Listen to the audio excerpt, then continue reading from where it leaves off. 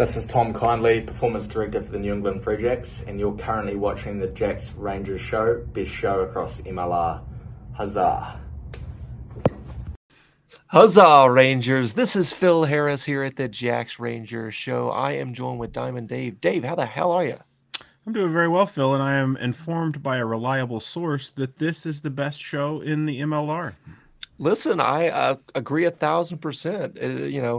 TK wearing that Dougie Fife vintage Free Jacks t-shirt looks very sharp, I must say.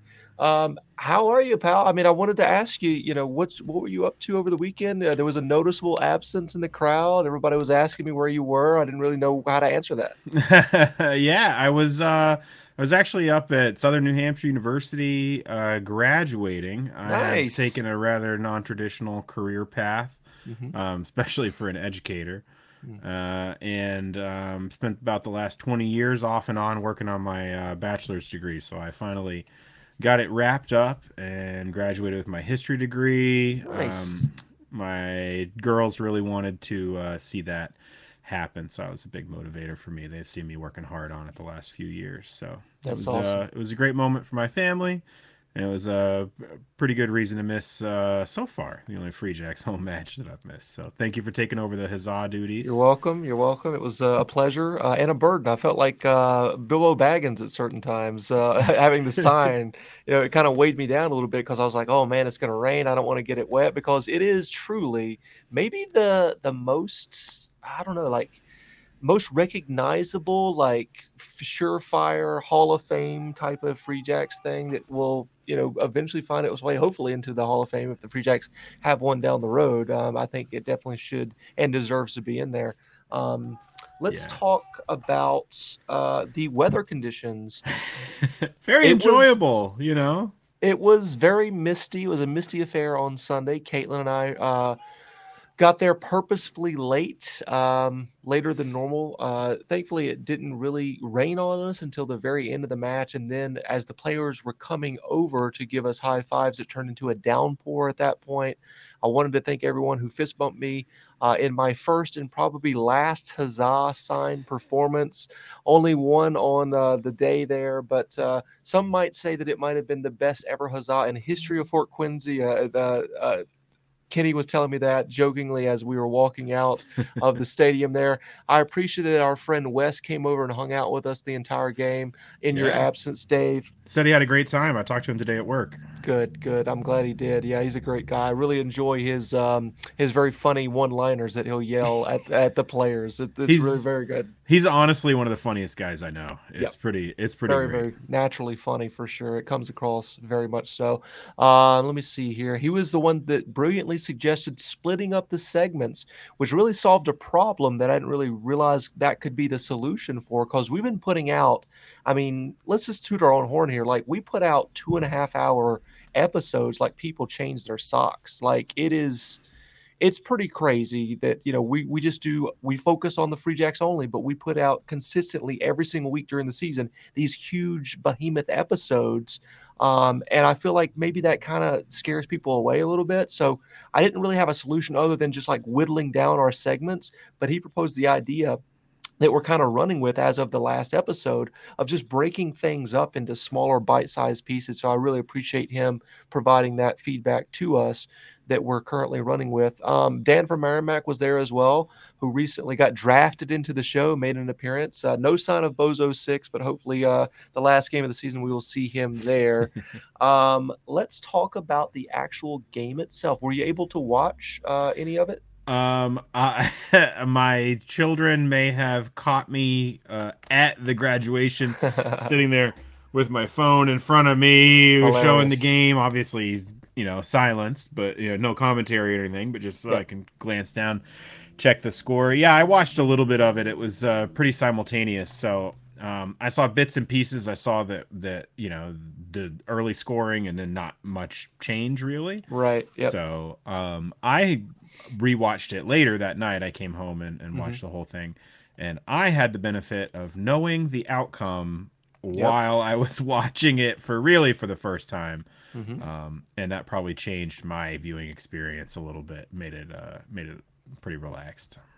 That's good. It was definitely not relaxing in the stands. I think, Yeah. a lot of people were very, very frustrated with what took place. I mean, ultimately, Free Jacks getting the win. Spoiler alert if you wasn't aware of that. But it was very. At one point, I just said, "Am I going crazy?" Because they kept, not finishing the deal here. This is another thing that it's rearing its ugly head again. Is clinical finishing is lacking, and it seems to be a pattern against this New York squad. So in one sense, it's like, well, New York has a very, very good defense, but for whatever reason, like we just can't get it over the line against them. And part of it is their defense, but we'll get into the actual breakdown. Of course, this is from our good buddy at America's Rugby News. That is Brian Ray with the write up this time around. Free Jacks shut out Ironworkers in drizzly Boston. So it says the New England Free Jacks made it 4 wins on the trot as they shut out the New York Ironworkers by a score of 8-0 at Veterans Memorial Stadium on Sunday. Windy and wet conditions limited expansive play, and it was tactical kicking and the set piece that dominated large portions of the contest. New England were on the offensive from the opening kickoff. A penalty conceded an attacking lineout. And though a knock-on turned the ball over to New York, the same fate gave possession right back on the next play. The pressure stayed on until Jason Patras spotted Paula Belancana all alone on the left side and fired a cross kick straight into the winger's arms for the opening try.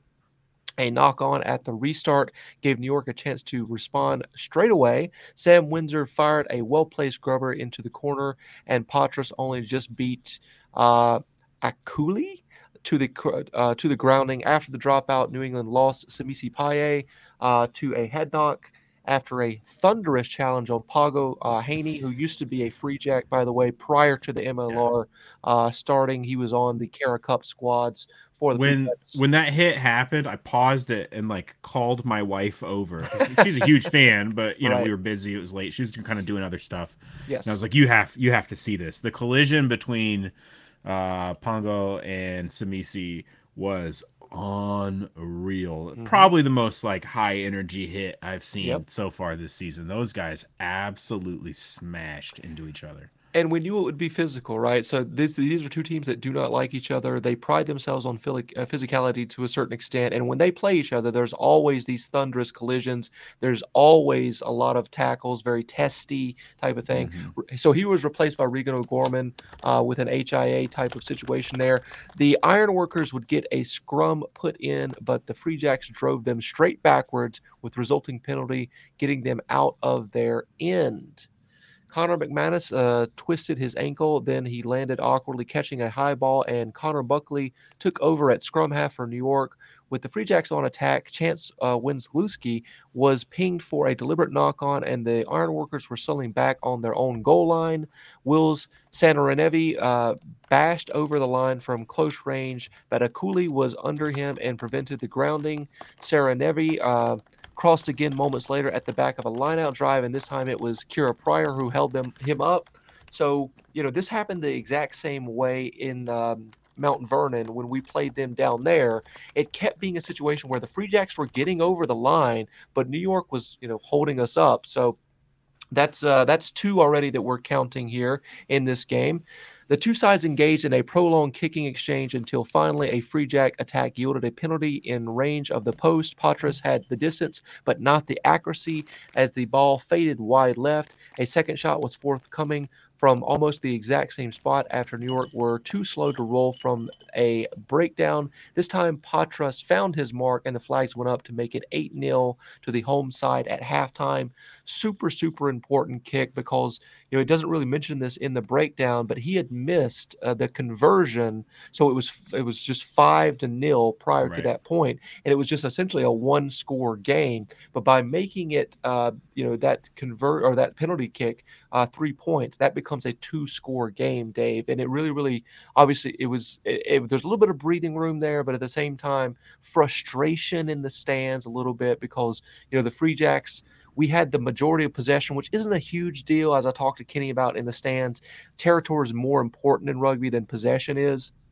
But you felt like the Free Jacks were dominating the first half. New York looked a bit flat at certain times. couldn't get out of their own way, but the Free Jacks weren't able to execute. I was telling people we should be up 28-0 at this point in the halftime. What were your overall first half thoughts when you rewatched the game? Yeah, it was an interesting half. I loved the physical dominance in that scrum. Really pleased with the performance of a lot of players, especially in the pack. I hear what you're saying about missed opportunities and wanting to see that convert. I also feel like while you would prefer to score when you're dominating possession and territory, right? So if you have both of those things, it means you have the ball most of the time and you're in their half most of the time, which you would think would translate into scores, right? And you want it to, obviously. But it also means that the other team has to do two things before they can score. They have to get the ball from you, and they have to get the ball to the other side of the pitch. Right. Exactly. Right? Now, it's not like this is a normal game plan. All right, we're going to get in their half and then just keep the ball. I'm not saying that that's the ideal outcome or anything, but it's a good problem to have that we've got all this ball and we're not converting as often as we could into tries. It does. I think after the last game, you asked me, do we have a problem with being held up? And I think my answer then was well, let's wait and see. We play New York again and see how it goes with a couple held up tries in the first half on this one.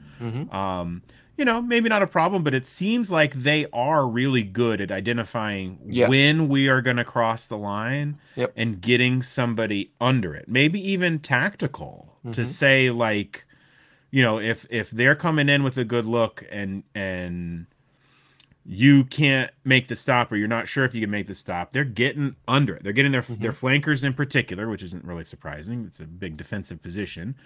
We're able to get up under the ball and just make it impossible to touch it down. It's credit to their defense. It's a hard thing to do. And they certainly seem to have a knack for doing it against the Free Jacks. It's true, and it's from a Free Jacks perspective, it's a little frustrating, but you have to tip your cap to New York with their execution and avoiding us scoring on them. I said they have a knack of doing it against the Free Jacks. I'd actually be interested to see how many held up tries they have across their matches, because I don't really have an easy way to. That those stats might be tracked, but if they are, we don't know where. And have access or anything. So I don't know. James Dealey, if you know, I was just about to say, I'll DM you later. Yeah. You're probably not listening, but I'll DM James and see if he knows, because I'd be interested to see if if that's consistent across teams, or if that's just something New York does really well, or if, like you asked, if they've cracked something sort of and have a little bit of a leg up around that area on the Free Jacks. We'll see. Bozo's chiming in here. I think the most frustrating thing was absolutely no will from the referee to award our scrum dominance.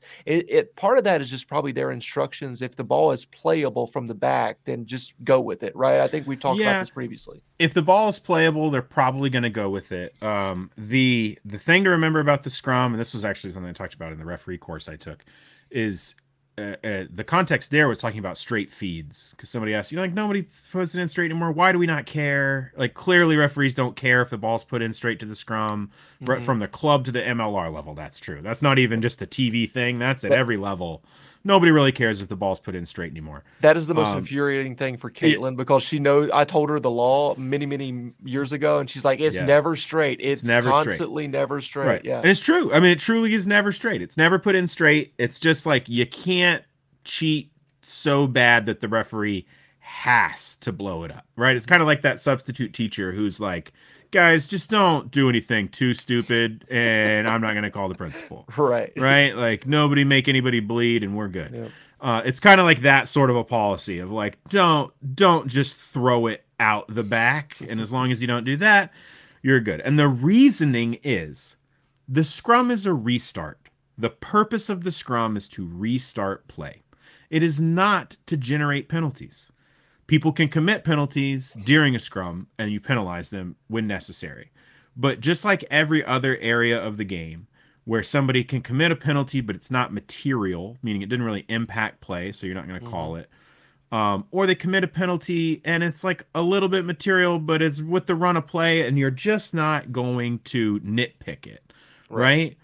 It's the same idea of what we want is continuity where we can get it and a chance to attack off that platform with a good restart. If we're driving New York back and it's their scrum and they've hooked it, they've got the ball, but they're going backwards and their prop drops down to a knee, right? Technically, that's illegal. You know, he's lost his feet. He's gone off his feet at the scrum. That's a penalty. He drops down to a knee, and they scramble the ball out the back, and they get it to the 10, and the 10 makes a kick, but he's under pressure because the scrum was going back.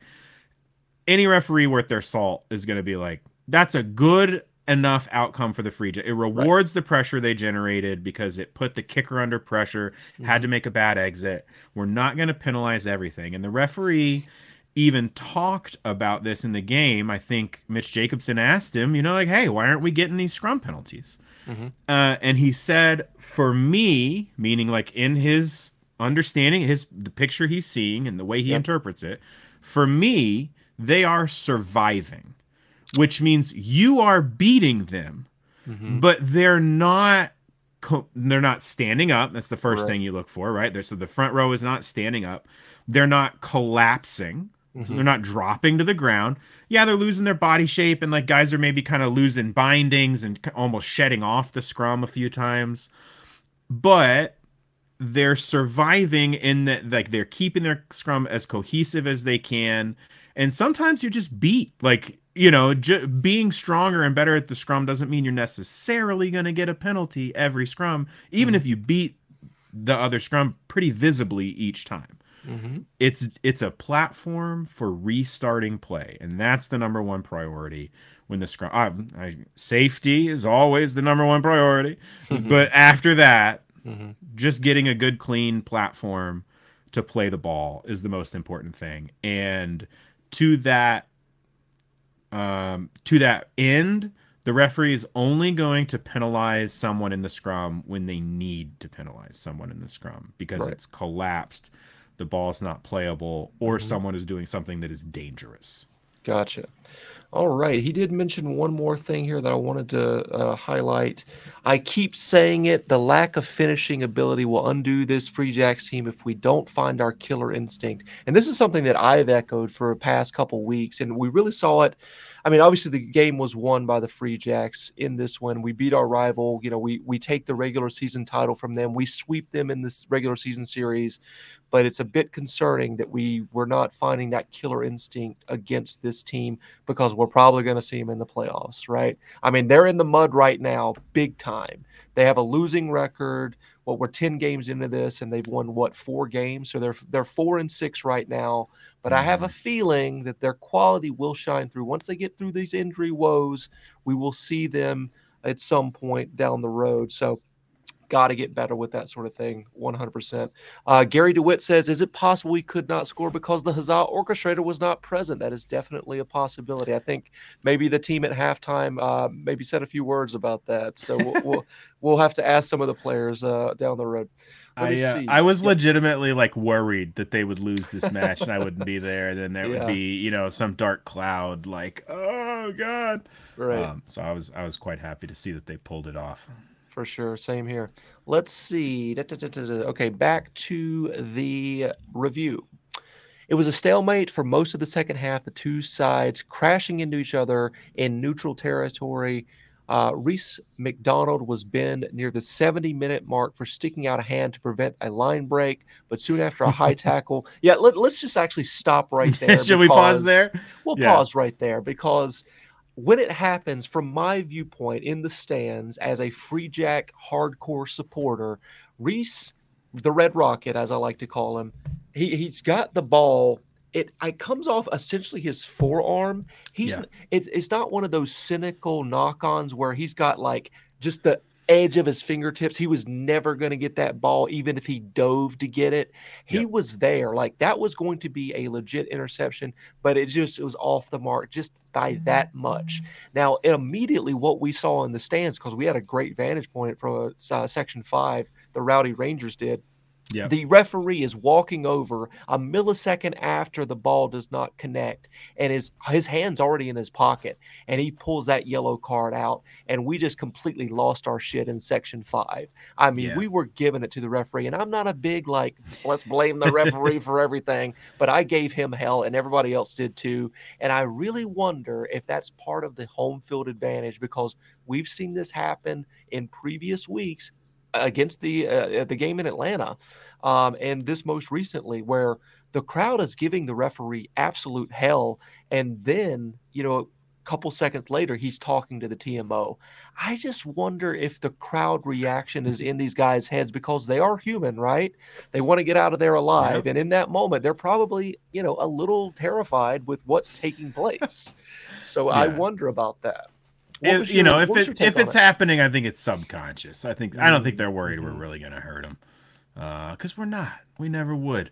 Right. But dissatisfied, yeah. And it gives them information. It gives them, lets them know what a couple hundred to a couple thousand other people thought about. We provided immediate feedback. Yeah, there you go. Now, are spectators great at understanding what exactly transpired on the field all the time? No. But in this instance, I think you guys were right. And when you're right, maybe it does help serve a little bit of a purpose, have them reevaluate it.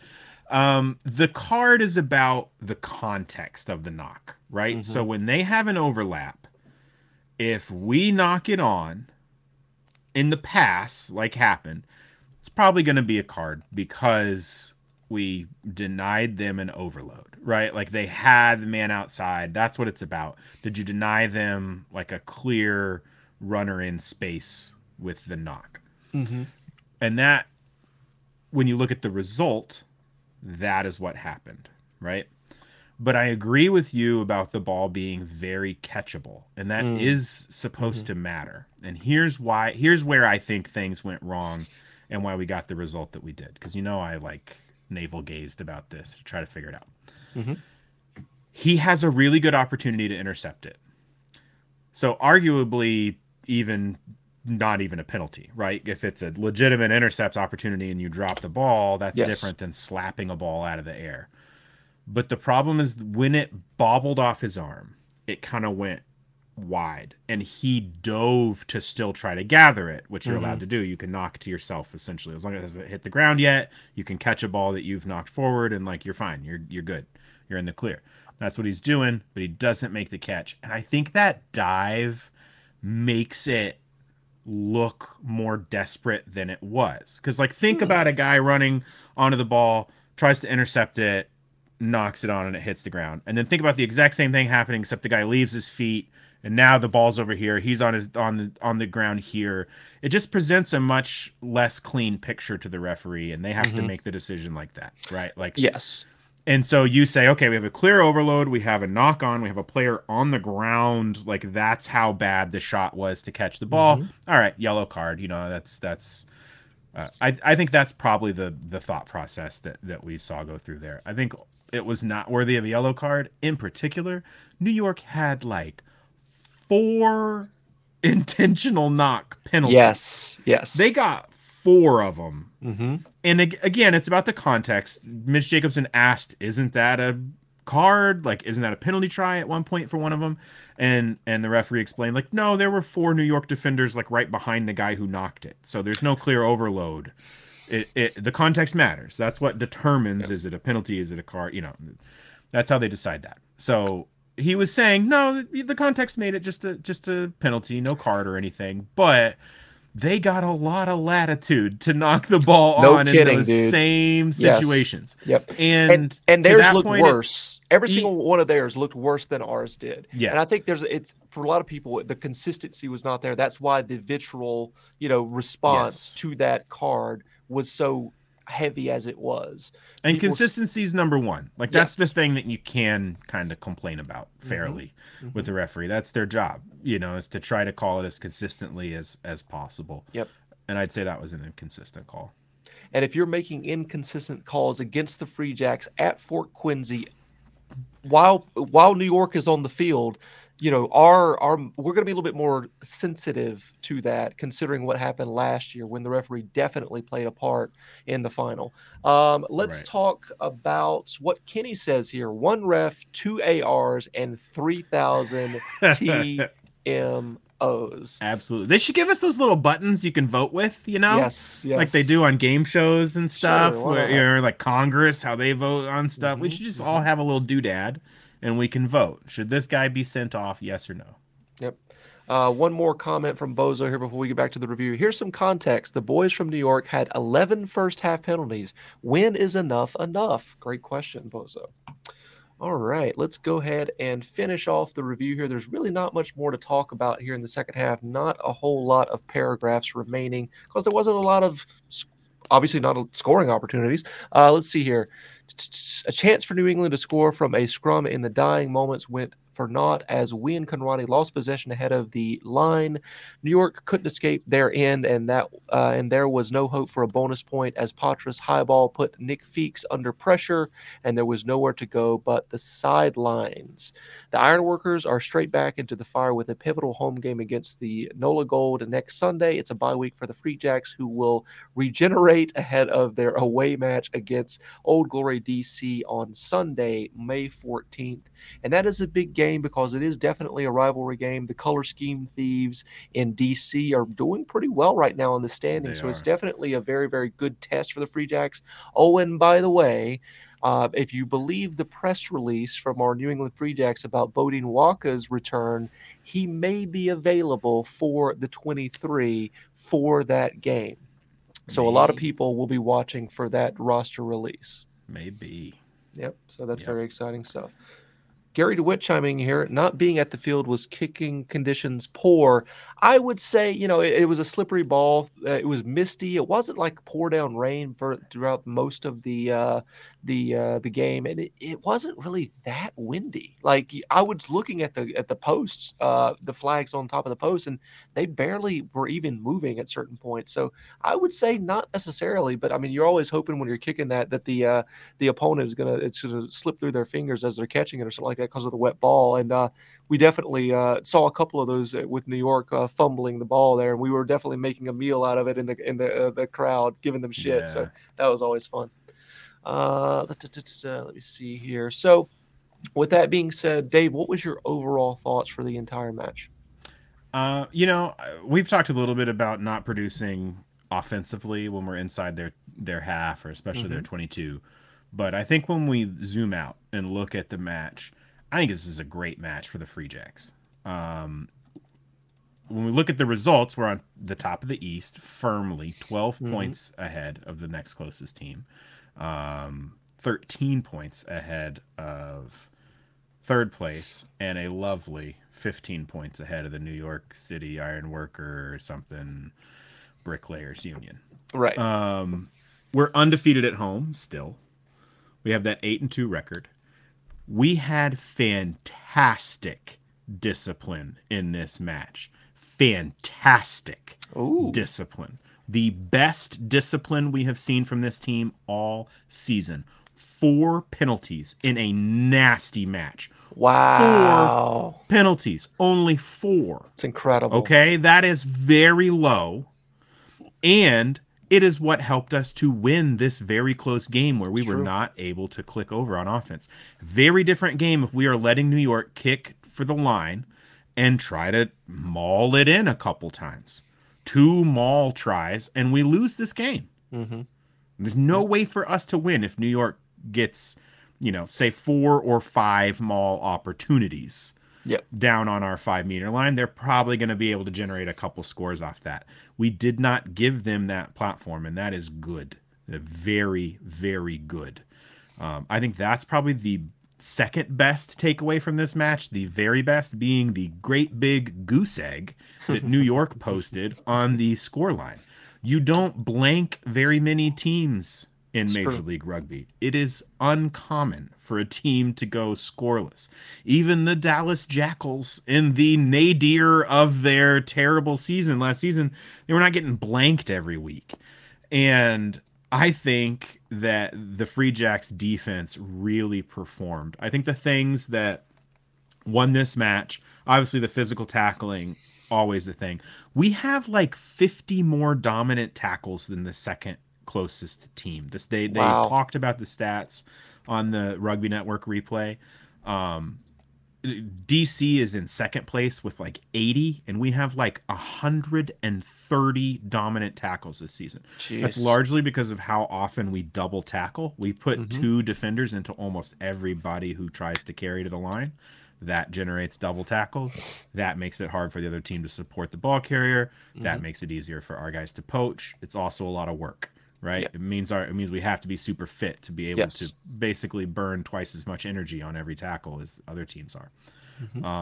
So great dominant tackling, but really good kick pressure. So good kicks and then good chasing from the wings and the outside center, Ben Lesage, and dominant scrummaging. So I think we had really strong scrummaging that meant scrum was not a good launch platform for New York.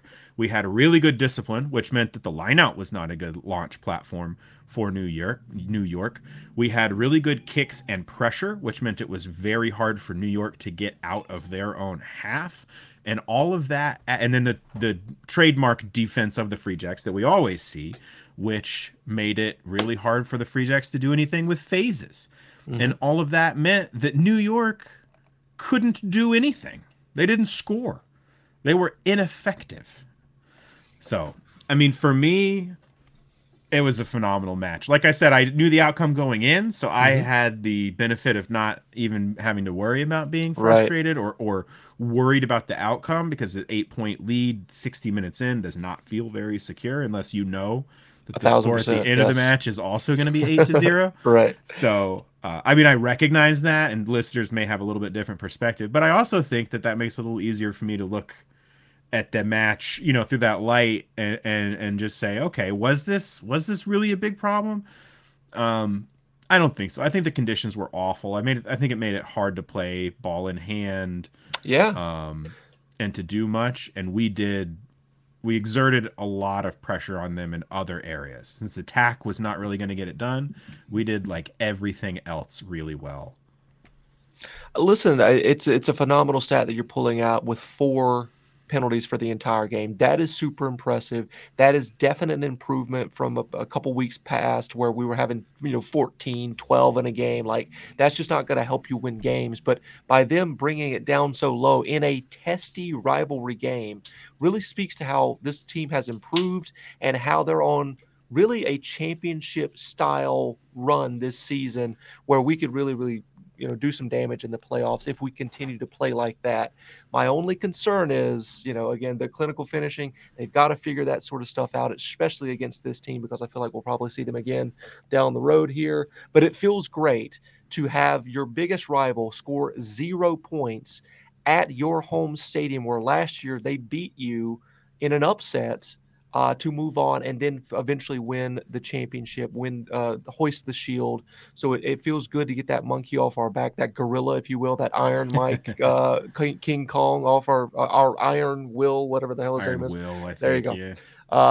Off of our back. So that feels fantastic. And Bozo's bringing up a great point. We denied them the bonus point. All they needed was 1 penalty, and they couldn't get it done. So that has to be in the back of their mind, and it's something that we should be beating our chests about.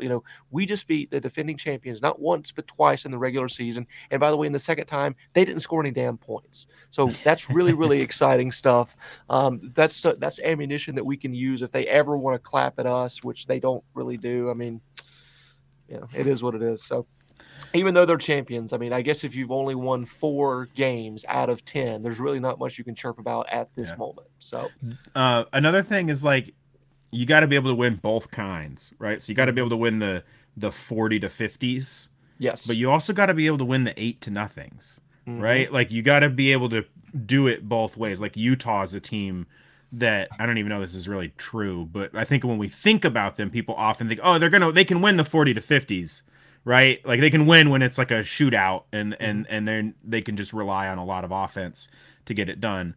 But it's harder for them to win those like 10 to 7s, right? The really close, high discipline matches. And to be a championship team, you got to be able to do both, I think. And this was good example of the Free Jacks showing that they can do both. It was the lowest scoring match in MLR history. It's a record. Only Wow. 8 total points. So we now have the record in the same season. Just Yeah, about you're to gonna say say it. Yeah, you say it. Oh, I was just going to say, we dominated Toronto and had the highest scoring in one season, and now we have the lowest scoring as well. Super cool. I will say that I saw one or two New York fans. That was it. And one of them, by the way, happened to be Nate Brakeley's relative. So he's a Oh, cool. Massachusetts guy that's only supporting Rooney because Nate Brakeley is their captain. So where's the away support, guys? Like, we send 50 guys down to see you guys at your stadium. Where's your fans at, pal? Like, come on, New York, get it together. Jeez. And let's be honest, Nate Brakeley's cousin or whoever it was, he's just waiting on those transfer papers. Nate, whenever you're ready, come on over to the Free Jacks. We will welcome you. You're a Massachusetts guy. Let's get it done. Hell yeah. With that being said, let's move over to Musket Size Pants Tent. Andrew Coe, 27 years old, 6'2", 205 pounds, Canadian international. He played in 1,169 minutes last season, 17 games in total, starting 15 and scoring 6 tries. He has 15 caps for Canada at the 15s level and has a ton of experience for Canada 7s. Most recently at the Tokyo Olympics, he plays fullback and wing, a very dynamic player. I just think he would be a great free jack. I don't really necessarily want guys to go from New York to New England. I think that there needs to be a separate, like a team in between. A cooling off period. A cooling off period. That's a great way to describe it. But I think he's a fantastic player. I'd love to see him as a free jack one day. Let's move over to MVP, and I'll let you go first. All right. I had a lot of trouble with this because of kind of what I said. It was sort of a team win. Yep. Nobody racking up a ton of tries. Not any one thing you could point to. The scrummaging in particular I thought was really good. Our entire front row was great. Big props to Vita Sole for lifting Caleb Geiger up off the ground and dangling him around like a rag doll. Love it. You love to see it. That's the stuff that props dream about. And my dreams of Caleb Geiger in a number 3 jersey for the Eagles seem to have been stupid. So we'll see. He just didn't get low enough. Tavita got underneath him, and if you're the tight head and the loose head can really get under you, they basically pin you back against your lock, right? Your butt is pinned against your lock, and then they get underneath your chest, and you can't really fight down. It's very hard to push your sternum down to the ground, you know. You're basically trying to do the crunch that killed God, right? Like, Right. it's difficult physically, and Tavita got under him and just lifted him straight up. Awesome to see. But every prop and hooker scrummaged well. The scrummaging was very good. Big shout out to Connor Keys for also powering through every single one of those scrums. Playing Keezer, Keezer played 80 minutes again. Really filling that role. Incredible. You gotta have a lock do it. It's a hell of a lot of work. I love that you can see how tired he is, and that his effort doesn't drop. Right? Like, it's rare that you can see, like, you can see in his face that he is just like burning the candle at both ends. But he's giving it 100%. Like, he's doing everything he needs to do. He's crushing it. It's really fun. I mean, great for him. That's great work ethic out of Connor Keys. for sure. I don't think there is a better bench player in Major League Rugby than Joe Johnston. I agree 1,000%. And when he got in that game, boy, you know exactly when Joe gets into a game because you see him everywhere on the pitch. Like, he's just hunting that ball like a ball hawk, man. He is everywhere. And he's super physical. He's also very disciplined. Like Joe Johnston, I mean, he's the mechanic for a reason. He does not make simple mistakes. He does not make stupid mistakes. He does everything right. His tackle height is great. He's phenomenal. Loved Joe Johnston coming off the bench. Overall, I have to give it to Ben Lesage. As I rewatched the match, I just like put every time when somebody did something awesome, I just wrote down their name, right? And then if they did something else awesome, I put a dot next to their name. And Ben Lesage ended up with 5 dots by the end of this match. Wow. He was extraordinary on the kick chases. Every kick is going to be chased usually by the wing on that side of the pitch, right? Well, because you don't kick in the middle, you try to kick toward the side so that you have the sideline helping you when you got to come up and defend the guy, right? So the wing on that side is going to come down, and so is the 13 outside center. And those two guys work together to pressure the kick receiver. Usually a forward, a loose back row forward is going to be down there as well, helping out. And Ben Lesage does that so damn well.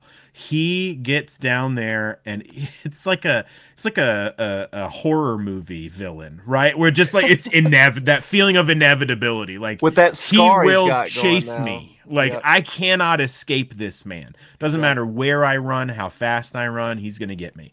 And yeah, he did a phenomenal job out there. He connects really well on turnovers. Another job of the 13 is just linking, right? Getting the ball out to the wings. He is a grinder. The guy has never taken a play off in his life. Ben Lesage. Love it. Love it. His family was there. So I think that, when your family's there, you want to increase your performance a little bit on the pitch. So he definitely helped for sure. I will say that for me, Paula Bellincana, Beetlejuice, the ghost with the most on the wing, bagged himself another try in this game. Make that 9 tries for 10 games played. He is having another monster season similar to the one in 2021 with Houston. He is the total pack as a winger. He can run you over, and he can also just speed right past you. Say it once, say it twice, 3 times a charm. Paula Bellincana is my MVP. And I kept saying every time he touched the ball, Beetlejuice, Beetlejuice, Beetlejuice. And I don't think people know that's his nickname. So everybody was looking around like, what the hell is he talking about? So, yeah, I have to find out the answer of how he got that nickname. So if one of the players is listening to this, Q comes to mind as I think a frequent listener to the show. Please tell us how he is Beetlejuice. And I want to know that answer. But we want the dish. We want the details for sure. All right. So that is our MVP. And of course, Dave, as you know, this is the bye week for the New England Free Jacks, so we don't have a preview. So any closing thoughts for this particular episode? Free Jacks heading into the bye week. A lot of players already, I think some are in Mexico right now. I saw that on Instagram. So, any closing thoughts? I think this is a good timing for a bye week. Right? Yep. Like it's good timing for a rest. It's coming off of a tough defensive win. The guys are tired. Certainly I don't want to sound dismissive or insulting to say that the team looked like they needed a bye week out there, right? But you do see things start to fall off a little bit in the execution maybe that you were talking about.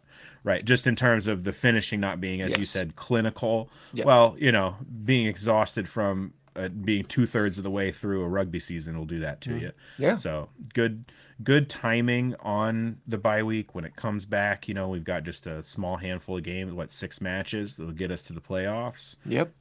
We're entering, as I think Coach Matthew calls it, the business end of the season, right? So heading into the business end of the season, on top of the table in the East comfortably. Free Jacks are looking very good. Really thrilled with the team, and you don't get the feeling that we had a little bit last season where they peaked too early. Right.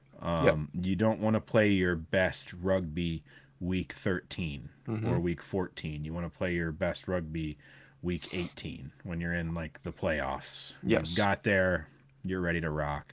I think we're on the right trajectory for that, and I am very excited to see the end of this regular season and the beginning of the postseason.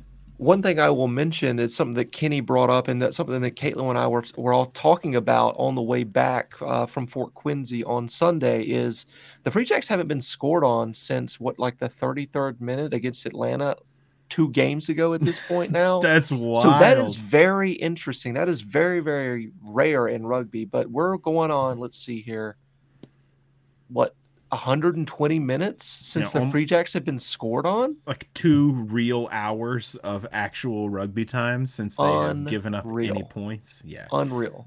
Yep. They are doing great. Yep, Not perfect. They don't need to be perfect yet. Nope. That comes later. They are real great, and it's a pleasure to watch.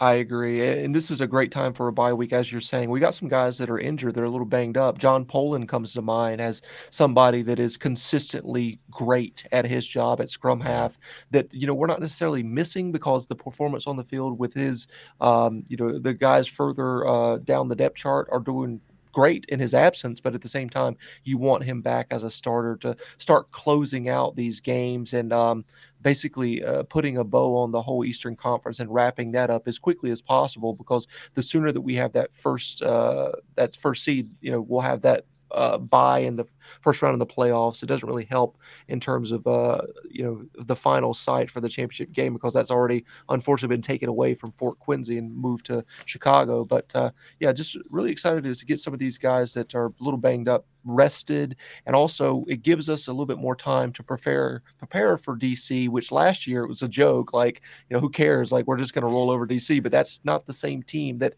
has presented itself this year in Major League Rugby, because they're definitely a force to be reckoned with, and they're currently in this second in the East right now. So we'll have to see how that goes. I wanted to show you here that Bozo said, Dave, roll the dice, and he put here, what's the score? Free Jacks 90, bye week 69. There you go. Love that. There you go. Nice. Old Glory is going to be no joke. I'm telling you right now, this match is going to be a fireworks show. I agree. I think the New York performance was good lead up. That discipline in our New York performance this past weekend is a good thing to call back to as we prepare for DC. I think the coaches will be reminding the players of the good performance they put out against New York in terms of discipline. I mean, you don't see everything on TV, and nobody told the cameraman it was going to rain. So there was a lot of wet lenses that made it a little tough to see who's who and see all the details in the broadcast. But talking to Wes, said that it was a very thorny game. A lot of stuff off the ball, the little things. New York really trying to get under our skin, and the Free Jacks just having none of it. Yep. Just doing that thing, I don't think about you at all, right? Just that. Love that. Yep. You can't get under my skin, buddy. It's not going to happen. And that was very positive. John Owen from YouTube, what color jersey will DC wear for their game versus the Free Jacks? Probably red, white, and blue. Which will be interesting, considering we were the first team to have that, and then they copied us, hence the color scheme themes of DC. So with that being said, I will say one word to exit the video in 3, 2, 1, huzzah.